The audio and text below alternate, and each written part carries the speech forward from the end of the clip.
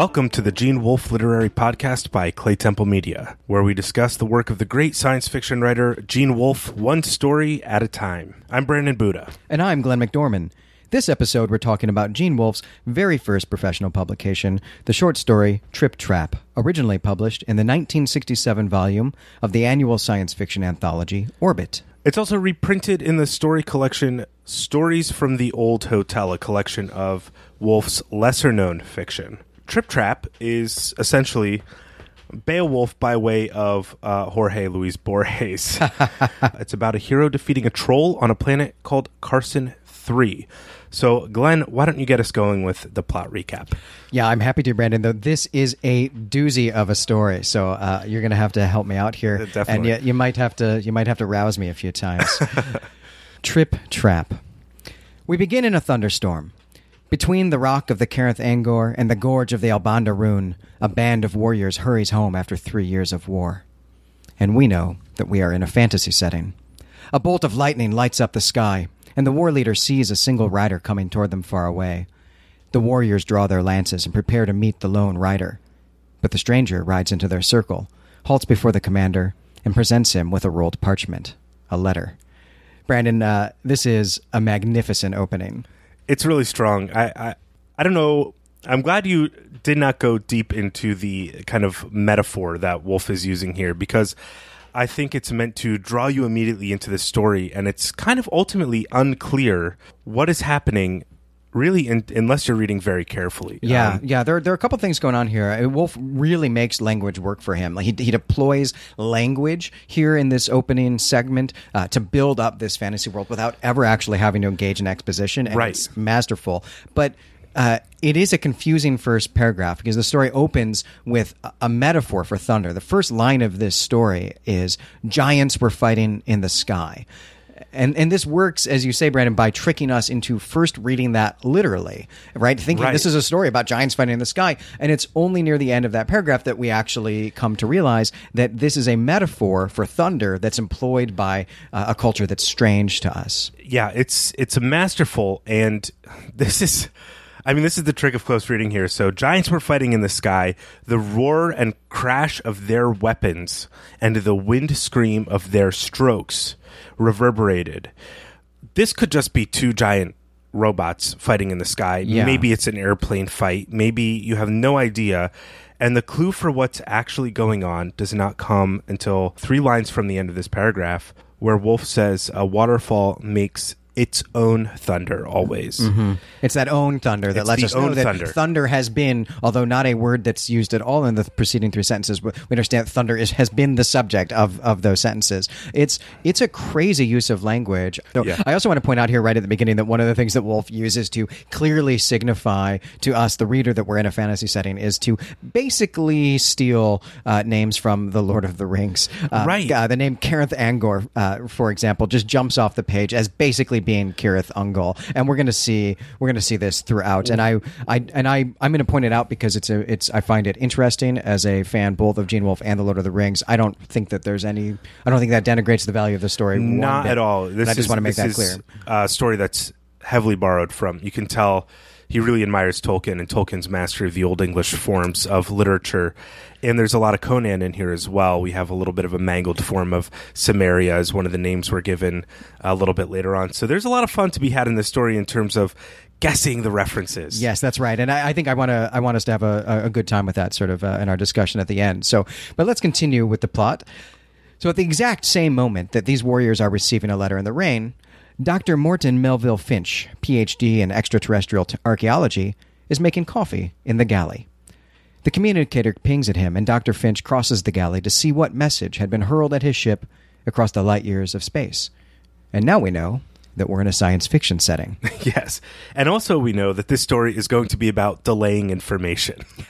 Correct. Though I think we know that that's what every Wolfe story is about. Yes. This one more so than most, I think. So Dr. Finch has a letter from Professor John Beatty at the Edgemont Institute on Earth. And we learn that Dr. Finch has just earned his doctorate and is taking a bit of a holiday before taking up his teaching duties in Professor Beatty's department. And Beatty wants Finch to divert course to a habitable planet orbiting Carson's sun. The planet Carson 3 is off limits to colonization and trade because there is an indigenous species with human-level intelligence, but too little technology to interact equally with Earth, or to interact with Earth on an equal footing. And this is essentially the prime directive of Star Trek. Absolutely that. Yeah, and so I found this very fascinating. Again, as a big Star Trek fan, and now we've invoked Lord of the Rings and Star Trek in the first 5 minutes of our very first podcast Right. episode, Brandon, I feel like I should just fully disclose to listeners of the podcast that I have both Star Trek and Lord of the Rings tattoos. And I might be willing to get a Gene Wolfe tattoo if listeners want to write in with some suggestions about that. I couldn't imagine what it would be. That's what we have listeners for. Right. So getting back to the Prime Directive, that Prime Directive, of course, for I assume most science fiction fans have a sense of what the Star Trek Prime Directive is, but it is, within Star Trek, it is the fundamental operating principle of the exploratory arm of, Earth civilization in the, three centuries from now. Right. And the notion is that it's a non-interference directive. That it is that we do not interfere with civilizations that have not developed their own ability for interstellar flight. Right. And what's interesting to me about its appearance here is that, of course, reading this here in 2017, I saw this reference, or saw this as a reference to the Prime Directive. But Trip Trap was published in 1967, and the Prime Directive doesn't show up in Star Trek until an episode that airs in February of 1967. Oh, is that I have so? to think that this story is already well in the works at this point. Absolutely. I mean, that's fascinating. There's a lot of stuff in this story that also prefigures a word our fans will have to get used to.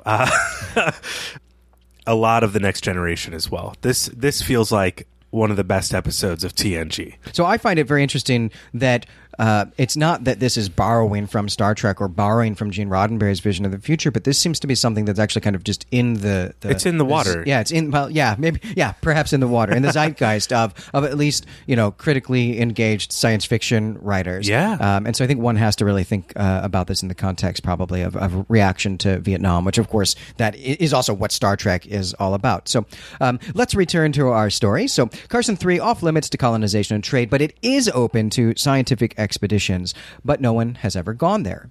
So Beatty has received a report that a shipwrecked spaceman, which I love, the use of the word spaceman here. Mm-hmm. This is presumably a human, though we don't know that for sure. And this spaceman has recently been rescued from Carson 3 after the shipwreck. And a number of the symbols used in the native language, he reports, are identical with those found on the porcelain shards from Seta 2, about which Finch wrote his dissertation. Yeah, one way to think about this is they're trying to prove an ancient aliens theory.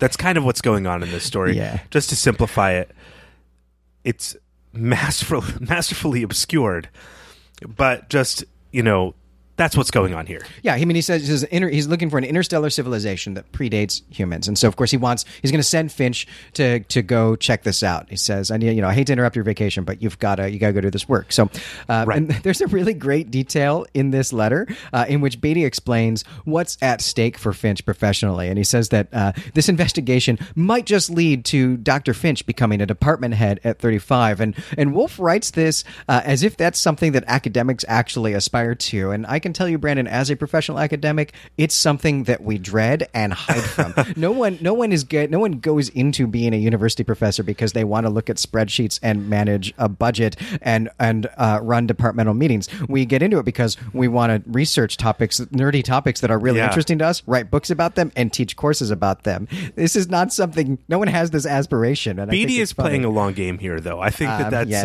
that's what we'll discover. There's some really great parallels that I hope to get into in our discussion between our receiver of the first letter in the fantasy world and Dr. Finch. Yes. So let's return now to our fantasy world, where the war chieftain has a letter of his own to read. His Supremacy, the Protector of the Westlands, writes to Garth, the son of Garth, unfortunate name, who holds the title Holder of the High Justice.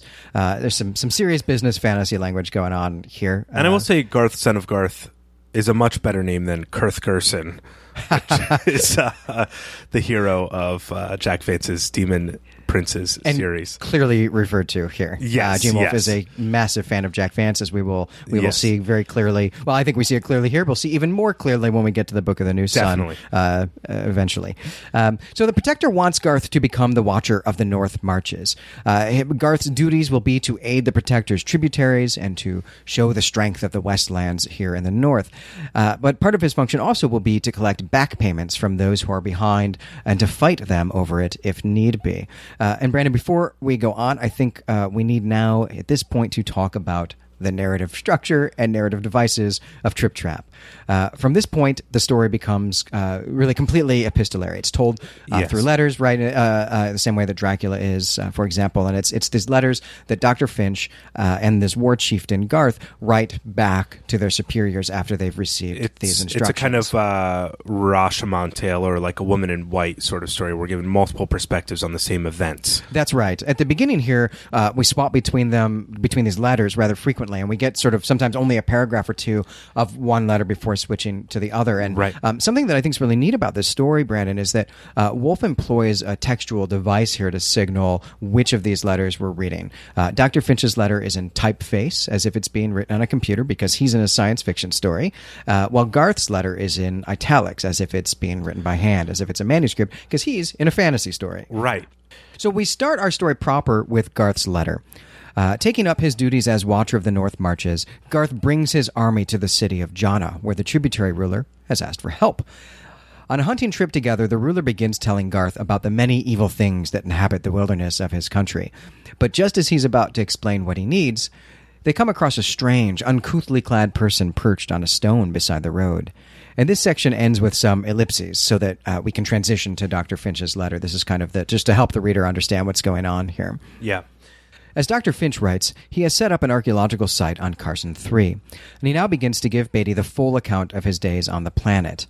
When he arrives, he sets his spaceship down in a remote area and hikes through the woods towards a crude village.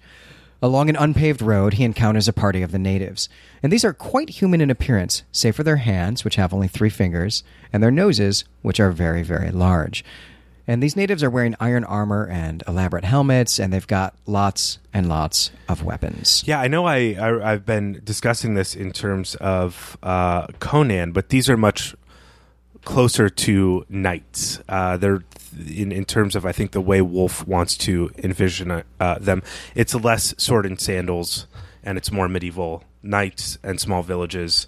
I do want to point out that Jana is a big city, or a pretty good city, according to Garth, son of Garth, and Dr. Finch refers to it as a crude village, as he said. Yeah, that's right. And this is the game he's playing. This is the game Wolfe is playing. It is, absolutely. And we will actually get some direct speech to this effect eventually here towards the end. So we get some discourse here within this letter about how repulsive the notion of violence is to Finch and to all humans. Right. And this, again, is some of that the Star Trek-y sort of science fiction that we see here, although I think we've clearly established this really maybe isn't owing anything to Star Trek. But Finch has a weapon of his own called a paralyzer, and he knows that this will make him the master of any situation should the need arise. It's not a stun gun. Not a phaser. It's a paralyzer. Though I sense some hubris here, Brandon. I don't know about you. Definitely. He is presenting himself in a certain way to his boss. Basically, both of these men are writing letters to their prospective authority figures that they are answering to, and they both want to put themselves in the best light, which leads to some interesting conflicts around the real meat of the story. All right, so now we get back to Garth's letter, where he resumes the tale of the stranger they found on the road. This stranger appears to be a warlock, or a fey man, because he has a flat face and too many fingers. And Brandon, I think it's fair to say at this point that it's more than clear that this is the meeting of Garth and Dr. Finch, and that these letters are telling the same story from different perspectives. And I think, I've obfuscated that a little bit in the recap here. It probably was clearer to a reader before this point. Yeah, I think it's the only way a reader could justify this device actually taking place, I think. So you'd probably assume it's the case that these guys are telling the same tale before they meet, because why else would you intercut the letters like this?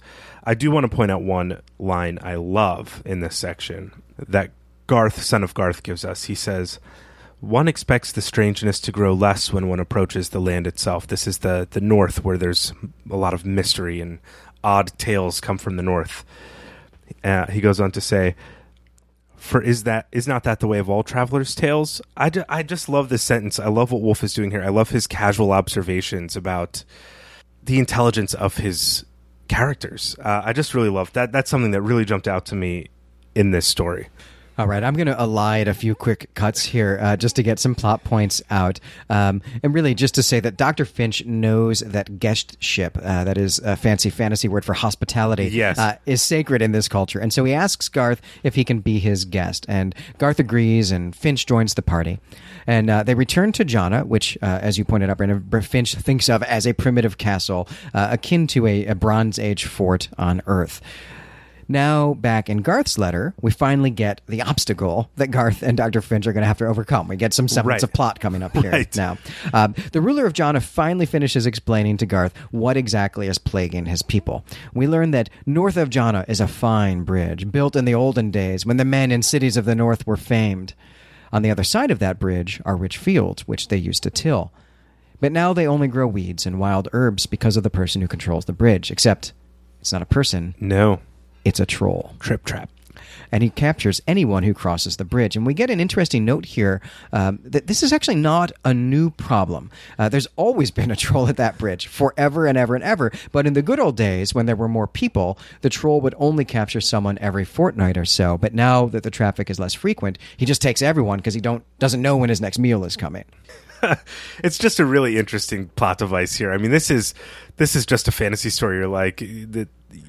It might as well be, Beowulf, as I brought up earlier. Of course, stranger shows up to fight your monster. Yeah, absolutely. And the warrior culture and the honorifics. I mean, Garth is given the title Protector of the North, or something to that effect, in the letter, the first letter he receives from his protector, which is an interesting way. He's diverted from coming home after 3 years of war, and he's proud to have this title. He's proud to go to Jana, and it takes him about 8 days to get this information from the protector of Jana.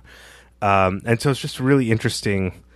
Again, the delaying of time is folded into this story. So now that we're in Jana, Dr. Finch tells us that he searches the castle for someone who can tell him about old writings. And he finds a venerable old fellow in the kitchen who tells him about a bridge that is very old, with much carving and some writing. And he adds here that not even the priests can read the inscriptions now. And I just love the idea of getting this information from an old man sweeping the kitchen floor. Right. And Dr. Finch is very excited about this information. And so he bursts into the room where Garth and the ruler are having their conversation about the troll. And Dr. Finch demands to be taken to this bridge. So we know at this point that Garth and Dr. Finch will very soon be setting out to fight a troll and solve the mystery of the ancient starfaring civilization. But neither one of them are aware of the other's mission. So again, they're in the same story, but in different stories. Yes. Their point of view matters quite a lot to each. When they reach the bridge, Dr. Finch is ecstatic. He describes the bridge as built of monolithic slabs of white stone, so skillfully joined that the crevices are difficult to detect even at close range. And there's deep bas-relief sculptures that cover every surface except the roadway itself. In his eagerness to investigate, Finch rushes onto the bridge, and Garth tries to stop him and even shouts at him about the troll, but Finch doesn't understand the word for troll, which we learn here is tracky. Tracky. And this is a really important point to note. Tracky is never translated for Dr. Finch, and the effect is that the reader has all the information. We have like a reference for what a troll is in our language. We can think of stories, which the title Trip Trap comes from, of the three Billy Goats Gruff, and trolls throughout our entire popular culture. What's interesting in Woolf's not translating troll for Dr. Finch is that there is no reference for it. And so it's kind of what you might call like an empty signifier. It's for his audience, who's Professor Beatty. There's no meaning for this, and so he can't predict what it might be. And he uses that to great effect in the story. And I think it's just a great touch of use of language, a true mastery of language. When you're given multiple perspectives, to obscure meaning in this way for the letter writer's audience or intended recipient. Yeah, and this is going to become a factor, really, even in sort of how the plot of this story develops. Definitely. So at this point on the bridge, Garth looks as if he wants to come onto the bridge and grab Dr. Finch, but Garth also looks very, very afraid. And suddenly, something grabs Dr. Finch from behind. Out of the corner of his eye, he sees a blurred, dark object, but before he knows it, he is hurling through the air and plunging into the dark water of the river.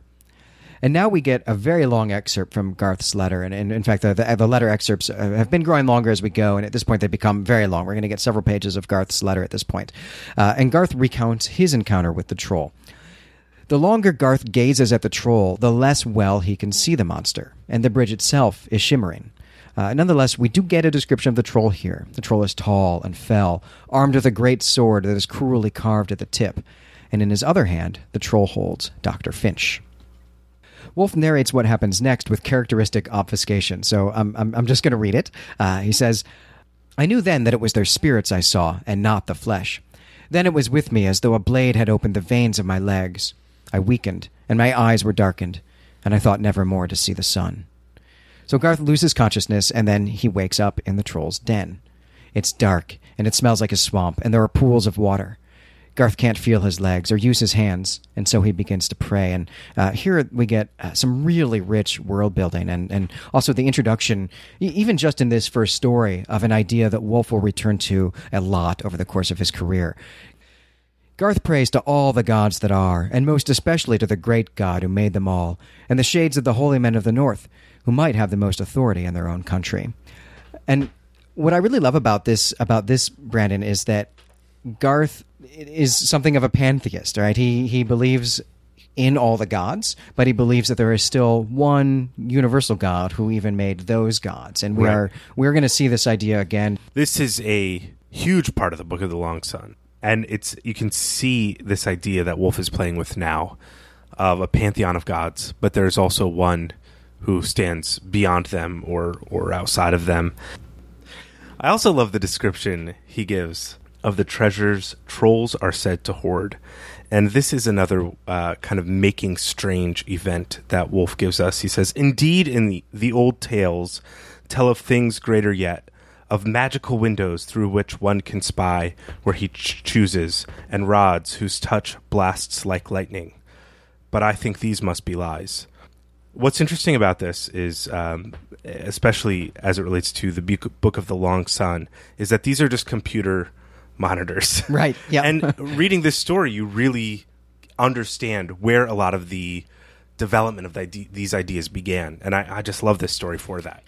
It's so great to see here in 1967, 1966, these hallmarks of Wolfe's fiction, these things that we... you and I, Brandon, I know for sure, and probably most readers of Wolfe and most listeners to this podcast first encountered in a read of the Book of the New Sun, right? Written in the early 1980s. So it's great to see this here, sort of 15 years earlier. Yeah. It's really fantastic to know that this was a program that Wolfe kind of had from the outset. All right, so as Garth continues exploring this troll cave, he finds Dr. Finch. Dr. Finch is lying so still that Garth thinks he might be dead.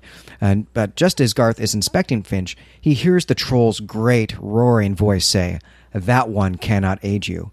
You must face me alone."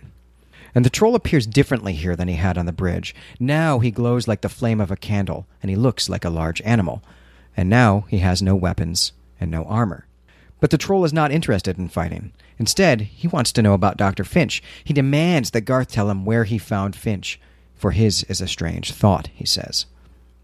And Garth explains that Dr. Finch claims to have fallen from a star. And the troll muses that Dr. Finch has been brought from Outworld to the games in our city. And he also indicates that he won't have the power over Finch that he holds over Garth, but that even still, Finch will only see him as he wishes to be seen.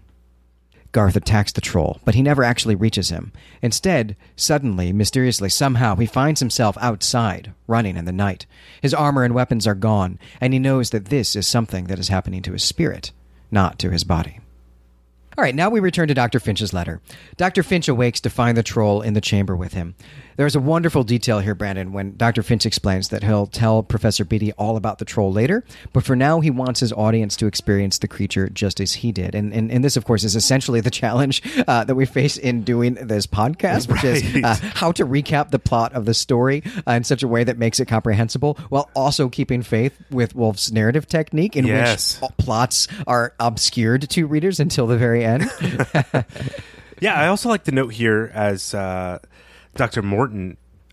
Finch is writing to Professor Beatty, he says, all of us have encountered a telepathic adept at one time or another, but I certainly did not expect one here, nor had I ever before realized the fully enormous difference between communication with a human talent and contact with one as alien as the Trekkie, which is the troll. Mm-hmm. Yeah, that's right. It's really interesting. Just a special, or not even special, just a side cursory sort of note here that there are telepaths on Earth. That this is just a feature of Earth society.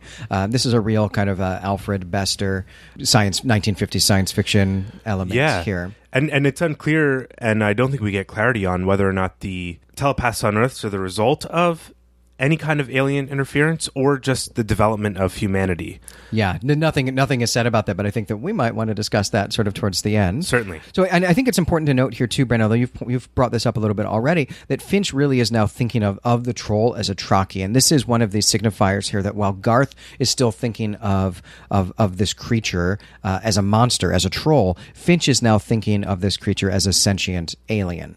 Right. And so we're reminded here again that Finch and Garth are in separate stories, even as they are occupying the same room and struggling against the same obstacle. So as you say, the Trekkie communicates with Dr. Finch telepathically, and Wolf has this great description here of what it sounds like. It sounds like his voice is coming from a public address system of enormous amplification and poor fidelity in the back of his skull.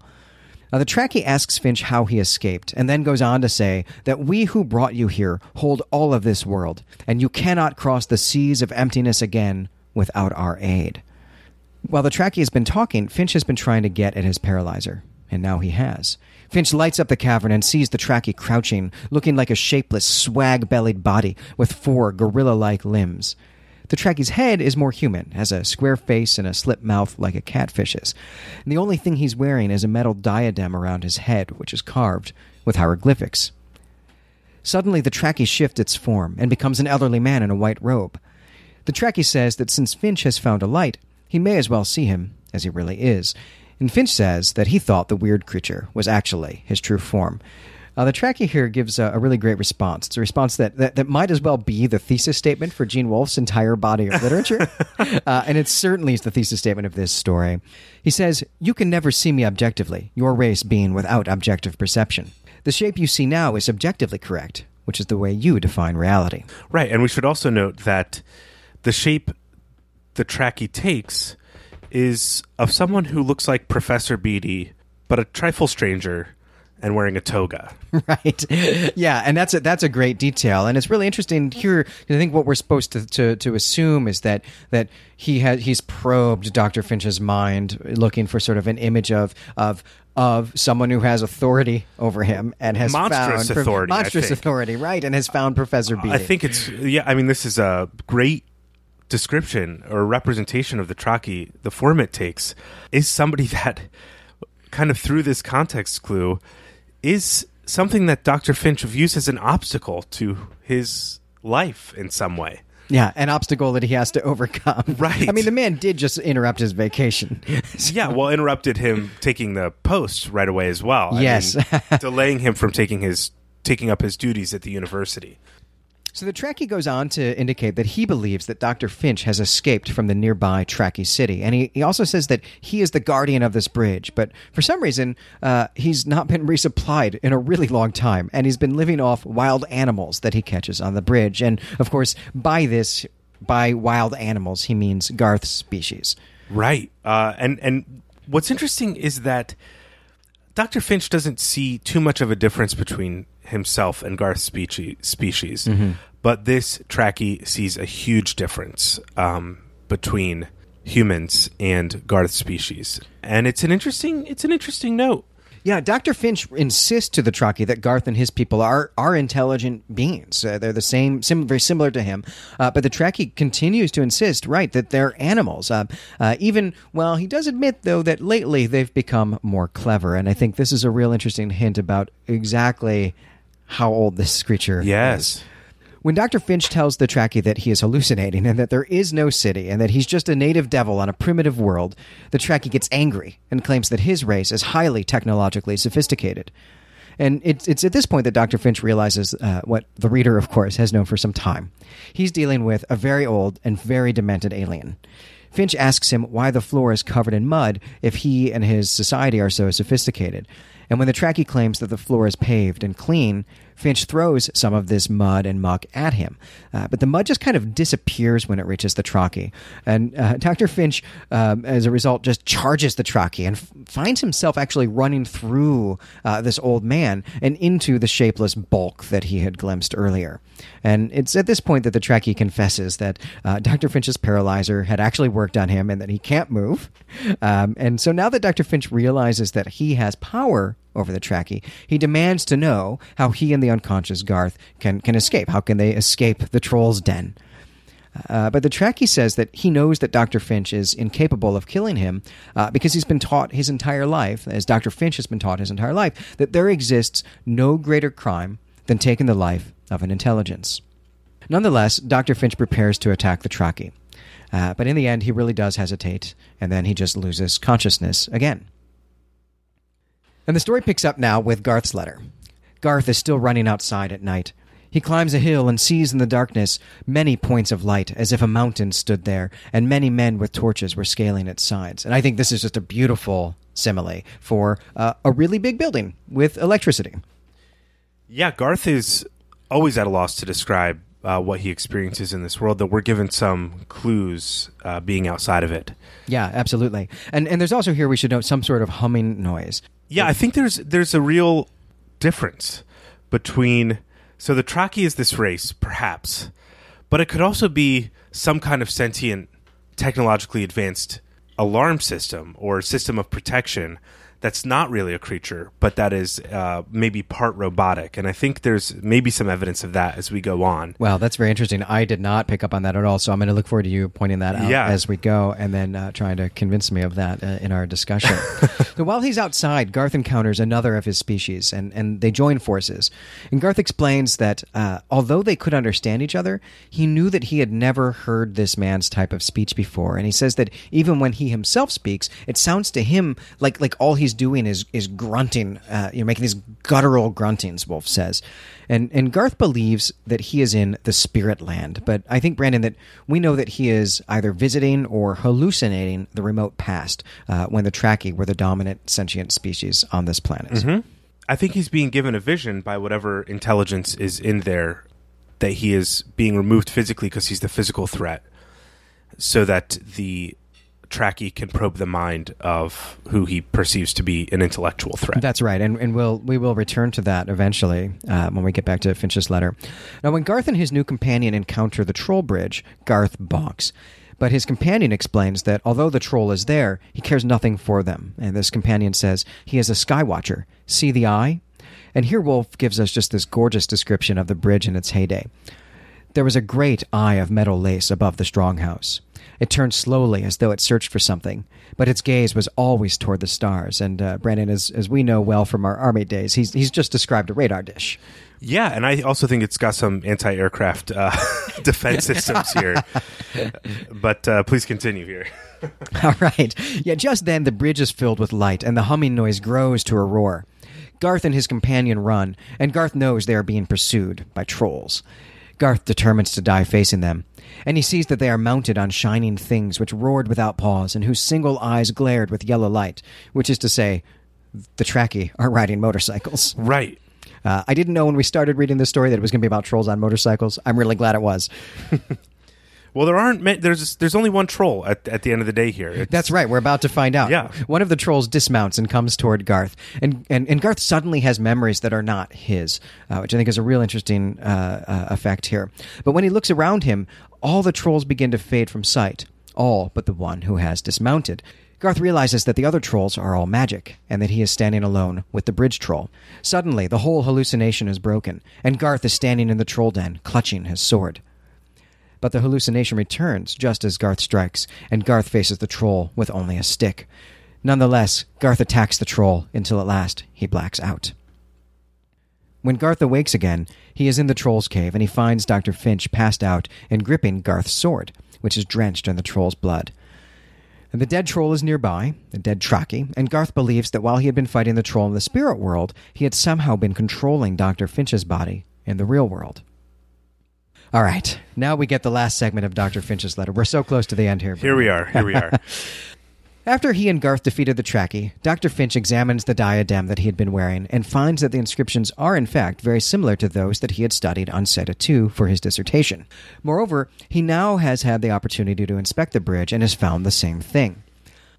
Finch reflects on the Traki's conversation here, and he says, "I thought the poor Traki's talk of a great city madness, and so it was, no doubt. But there exist shades of derangement. One is to believe in the reality of things wholly fictitious. Another, very characteristic of the old, is to hold in the mind's present the shadows of the now gone forever. What might we not have learned from the Traki had not Garth killed it?"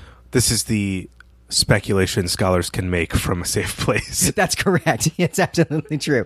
And that line is the end of Dr. Finch's letter. So now we're going to get the final segment of Garth's account, and we are really getting close to the end here. We learned that following the encounter with the Traki, Dr. Finch is not entirely well. Although Finch doesn't say anything of the sort to Professor Beatty, because of course he wants to impress his boss, Garth recounts that Finch now speaks a strange language in his sleep and often strikes out violently when he dreams. And no doubt these are the lingering effects of the psychic connection with the Traki right here. So Garth now sends to his superior that diadem that so excited Dr. Finch. But Garth advises him not to wear it, for it has strange properties. When Garth took it from the troll, the Traki, it shrank in size so that it would fit his own head. And Garth describes it here as a fell thing that made the world grow strange when he wore it, and that it made all men seem lower to him than beasts. He was ill and dizzy when he snatched it off, and all of this is clearly the influence of the Lord of the Rings. It's certainly not the one true ring he's speaking of. No, it's the one true diadem. That's right. Before Sauron got into forging rings, he had a phase where he was making diadems. Right. They weren't as good. The troll's crown. I think you need to go write that novel, Brandon. So as a final note, we learned that Dr. Finch has set up several archaeological sites, which Garth thinks is strange behavior, almost ghoulish. And that's the end of Garth's letter. Okay, we are now in the last scene here. We return at last to the framing device with an epilogue in the form of a second letter to Dr. Finch from Professor Beatty. And we learn that since Dr. Finch has been sending reports to Professor Beatty, Beatty has published some of the findings. And these have made quite a stir, such that he had to even organize an entire academic symposium about just the suggestion that there might have been an earlier interstellar civilization. But the thrust of this letter is Wolf expressing some disdain for academics, a disdain that we're going to see throughout Wolf's work. In fact, it's so prevalent that if we point it out every time, we'll get sick of hearing about it. Professor Beatty has very slimily taken all of the credit for the work that Dr. Finch is doing. He publishes the articles in his own name, and he credits Finch only as an unnamed, anonymous investigator that he's sent into the field. But of course, we the readers, Brandon, we know that Professor Beatty is just a pompous jerk, and that Dr. Finch fought a frackin' troll. And that's the end of Trip Trap. That's right. That is the end of Trip Trap, but just the beginning of our discussion of Trip Trap. So, Glenn, earlier I hinted at that I did not believe this was an alien. The troll itself was not an alien, but a kind of computer that is breaking down and has long since. Part of the reason why it's trapped is that it's unable to abandon its post. I'm not 100% on that.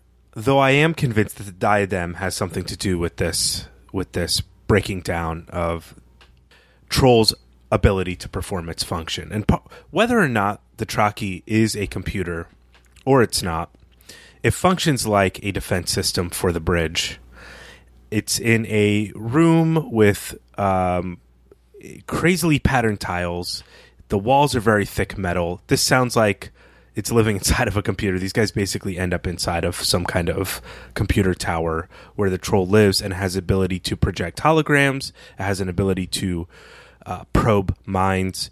And all of this leads me to believe that this troll is not only from an alien intelligence, but is an artificial intelligence. Yeah, that's from that culture. absolutely fascinating, Brandon. That's just not a reading that occurred to me. Well, one of the reasons why I kind of came up with this reading, I think there's some textual evidence, but a lot of it's extra textual. And one of the things that surprised me about this story, or really struck me about this story, is you and me and our mute companion who make up the Clay Temple trio have on and off been running various tabletop RPG game systems. That's correct. And one of them that we played early on to test out was Numenera, which is developed and released by Monty Cook Games. Monty Cook himself credits Gene Wolfe for a lot of the ideas that went into the world building for that game, and also ultimately, I guess, the adventures that they wrote for the game. That's right. One of the running motifs of this game is almost every problem is solved by fixing a broken technology that is wreaking havoc. Yeah, that's malfunctioning. Right. It's leaking isotopes, or is become murderous somehow, or possessing people, possessing people, or the satellite that it controls is now malfunctioning, and so instead of controlling the weather to make a nice habitable place for people, it's making a horrible place for people, for example. Right, and then people go crazy as they go near it.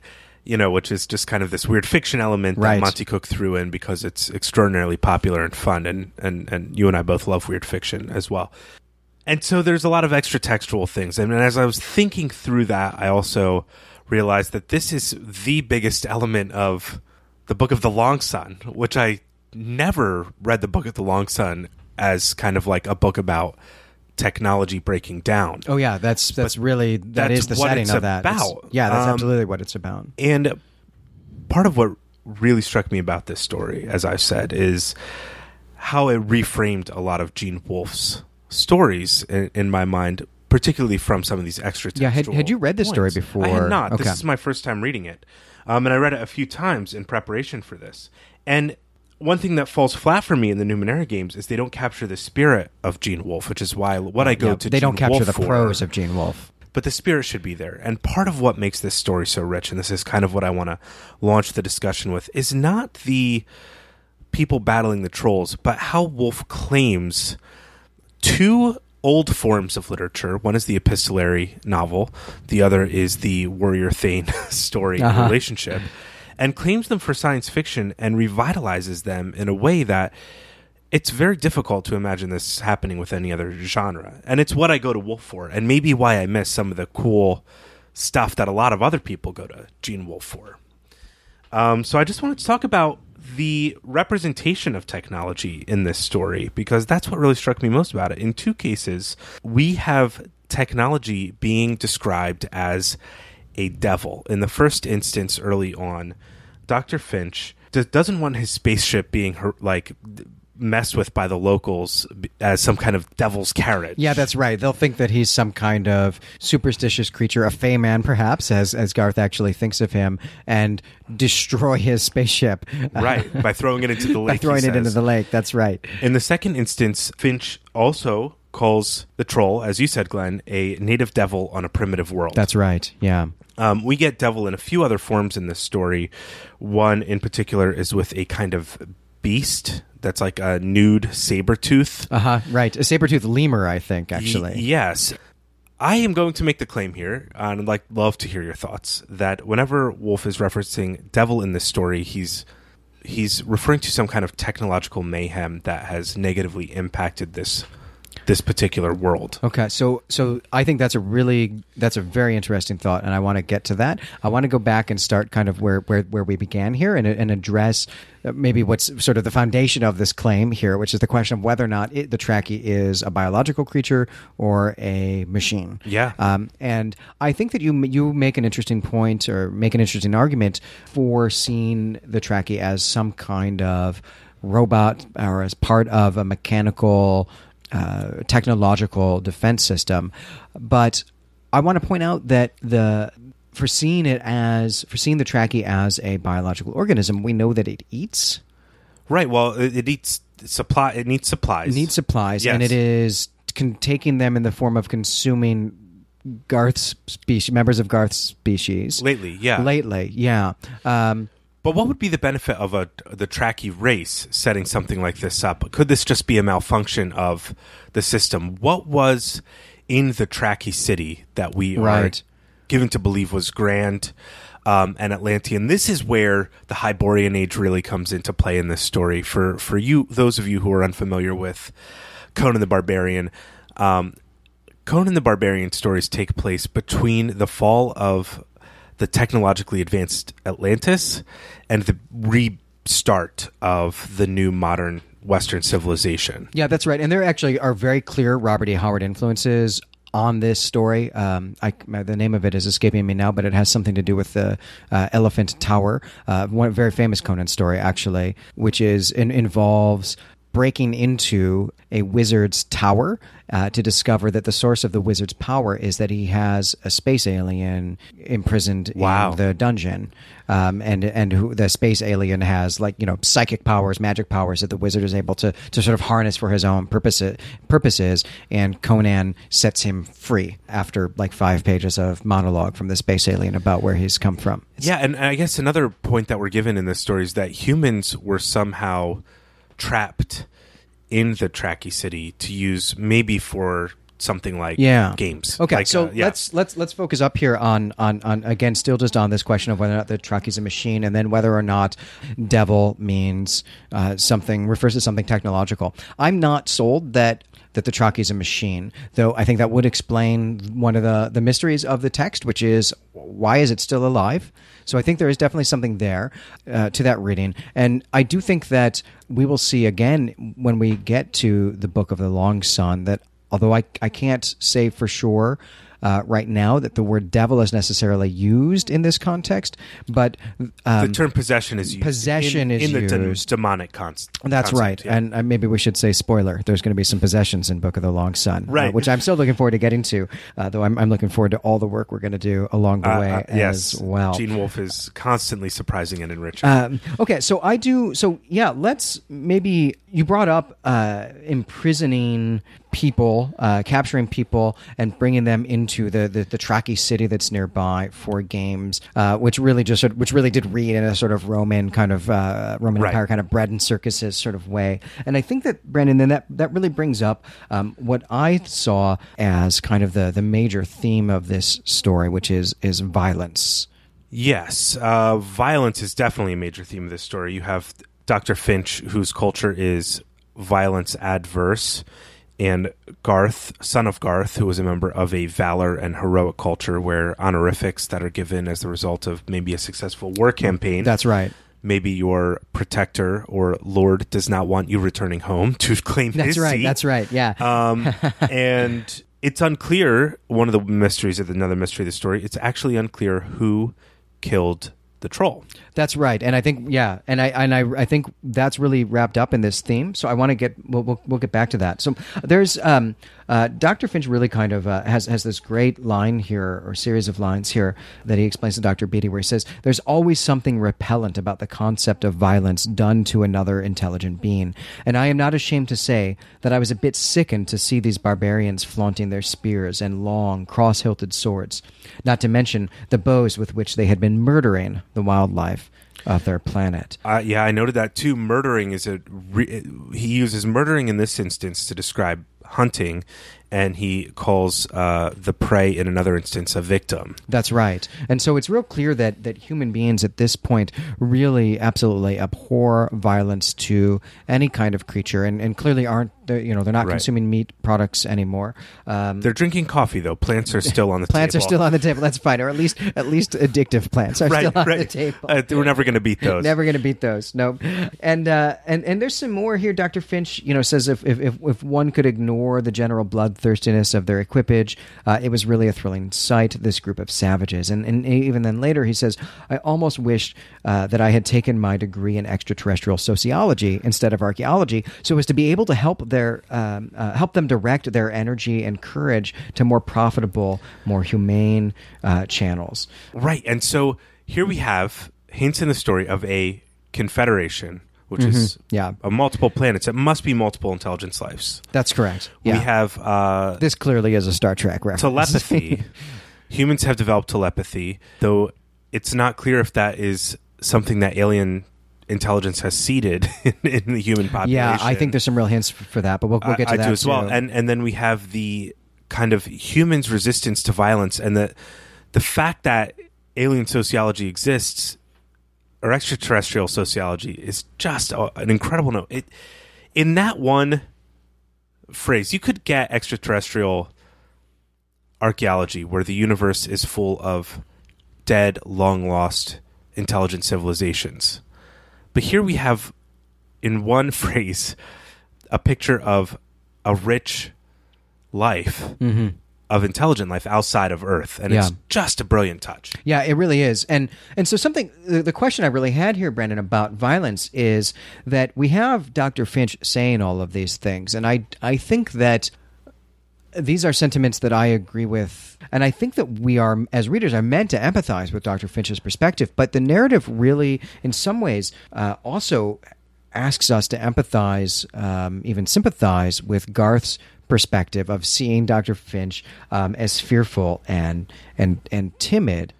But I wanted, the real reason I brought up violence really was to talk about, to bring up this question of who it is that actually commits the act of violence in this story. And this is, I do want to say that, Brandon, that right away, even here just in Woolf's first published story, we get something that is quintessentially Woolf-like, Woolf-ish, right? Which is unreliable narrators with a confused and confusing story to tell. And so, I guess really sort of the questions are, what do you think happened in the fight with the Traki, and which of our characters killed him, and how did he do it, and how do you think that then is wrapped up with this theme of violence? I'm inclined to believe Garth's telling of the story. I think you're right that he's more trustworthy. There's more openness in his ability to tell the story to his superior. And so I'm inclined to believe that he basically had this vision of him fighting these things in the past, his people, some kind of ancient vision of his ancestors fighting these trolls in the past, and that he was doing some kind of battle against the intelligence that was maybe located in this diadem, or that whose power was located in the diadem, and that Doker Finns, or Dr. Yes, Finch, right. held the sword and actually physically disrupted whatever system was causing these things to happen. So I think Dr. Finch did the violence. And I think as you read Woolf, you realize that intelligence is intelligence. He does not distinguish between robots who are fully autonomous and people. No, he never does. Yeah. He never does. And he never comments on it either. And that's why I kind of think this is a bit of an early take on that idea. And so why I think it's an artificial intelligence, and the blood could very well be river mud and oil or whatever is running this machine. So, yeah, I think that in order to save himself professionally, so here's what I think is going on with violence in this story, and I'll say why, in order to save himself professionally, Dr. Finch has to black out when he's fighting this creature, is that there's an idea, I think, that when we get to a perfectly advanced civilization and we are all living in the lap of luxury, there will be no reason to commit violence, and such a thing would become abhorrent.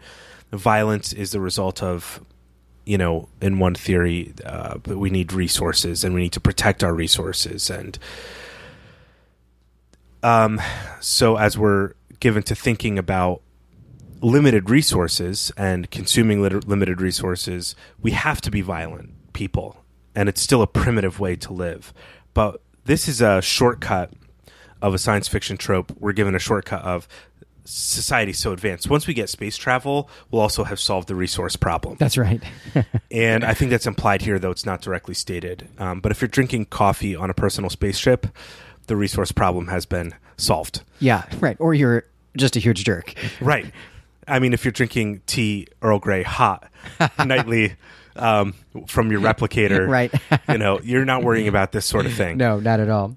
And so that's what I think is going on, is it's too abhorrent for him to admit. It would be the destruction. He'd have gone native, which is the colonial sin Yeah. The first sin of colonialism. So is do you don't go think native. that he didn't actually black out, that he's lied to Professor Beatty? Yeah, here and that's when why he he's says having blacked traumatic out? dreams.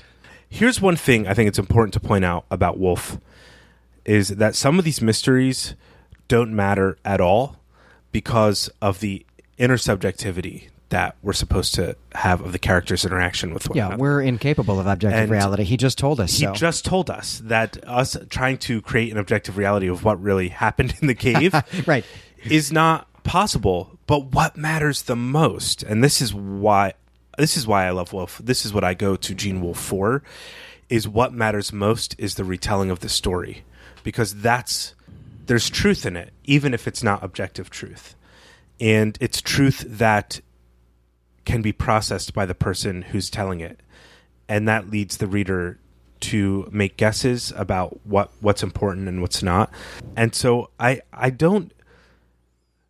think Dr. Finch killed the troll because Garth would have said clearly if he physically killed it. Right. So I think we do know that Garth does not think, at least, that he physically killed it. I guess the question is, was Dr. Finch conscious? Did Dr. Finch kill the troll, or was it really something that happened, as Garth says, that Garth was controlling Dr. Finch's body? I don't think that's Garth would true? have ever controlled Dr. Finch's body. Okay. I don't think we have any textual evidence except for Garth saying that he did it. Right. That happened, and Garth is unreliable in this regard. Let's stay on this notion of this course that we're on here of trying to answer questions that maybe don't actually matter all that much. Right. But they're mysteries. Answer mysteries that maybe don't really matter all that much. Right. And maybe have no effect on the reading of the story, but are nonetheless really fun to try So to much answer. fun. I mean, this is Yes, part of yes. what people love about Gene Wolfe, Yes. is trying to figure out these things. And you have hinted at, alluded to several times, this question of the relationship between the Traki society, this Traki interstellar civilization, and Earth eons ago. Perhaps not eons ago, but quite some time ago, when this civilization was in its own heyday, Right. at its own height. And there are a couple things here that we get. I think one thing that we see for sure is that the Traki society is running they're running sort of violent games in their city, in arenas similar to, as we see in Hollywood epics of the Roman Empire. Right. And there's a clear sense here that they are raiding or conquering other planets and bringing creatures from them to fight these games. Yes. And so the Traki also says something to Finch that I think is really interesting. He says to Finch, "We who brought you here hold all of this world, and you cannot cross the seas of emptiness again without our aid." And the Traki clearly thinks that Finch is a creature who has been brought to their city to fight in one of these combats from another planet. And the question that I have, Brandon, I think that you also have is does the Traki make this assumption just because Finch is not a Traki, or has he seen human beings before? I think he's definitely seen human beings before, because if Dr. Finch has very limited reason to call into question the difference between himself and Garth's people, I think the Traki who sees Garth's people as animals is definitely familiar with what human beings were or are. Mm-hmm. And so I think that maybe humans stole fire here from the gods in that sense. And yeah, and you Garth's also people might have also been seeded by humans, not the Traki, but that in fact humans came ages ago, 200 years ago, right, to this planet. And this is actually why seeded they're so physiologically similar. Right. They've perhaps were brought not in perhaps certainly in a pre-Homo sapiens phase of our evolution, perhaps even in a pre-Homo phase of our development. Yeah. But some sort brought as primates perhaps a million years ago and simply evolved differently on this planet, and we've become humans on this planet. Is something that's a that great I think idea. is suggested Alien, here. Yes. No, there's definitely much to read here, and I think that you're right. Also, although it's hard to sort of point out any kind of real direct evidence for it, but there definitely is in this story the suggestion as well that human telepathy is something that we actually owe to interaction with the Traki somehow. Yeah, I think so too. I think this story is trying to show us one path of human evolution, and I think it's showing it that humans evolved through a mixture of both kind of natural selection, but also interference from extraterrestrial life and interstellar travel. And this is a huge part of the New Sun that is never explicitly discussed in the New Sun unless you're doing, a kind of full archaeology of language on every word that Gene Wolfe uses. Yeah. So I really do think that there's strong evidence to believe that if not the Tracky, then some other intelligent spacefaring civilization has been to Earth, visited Earth multiple times, and perhaps seeded many planets with human DNA. Yeah, so ultimately we see in this story virtually every science fiction trope that exists is in this story somehow, in some way. Yes, it really is. Well, this story is so large and there's so much to discuss, and we hope you'll discuss it with us on our comments board. But I think we've just about wrapped up our discussion for Trip Trap. So that's going to do it for this episode. I'm Brandon Buddha. And I'm Glenn McDorman. You can find us and our other projects at claytemplemedia.com. Drop us a note and let us know what you thought of Trip Trap and give us your interpretation of the story. Yeah, on all the issues that we raised, but I think I'm especially interested to hear people weigh in on your suggestion, Brandon, that the Tracky is a robot and not a biological creature. Next time, we'll be covering the story House of Ancestors, which you can find in the collection Endangered Species. Until then, we greet you and say farewell.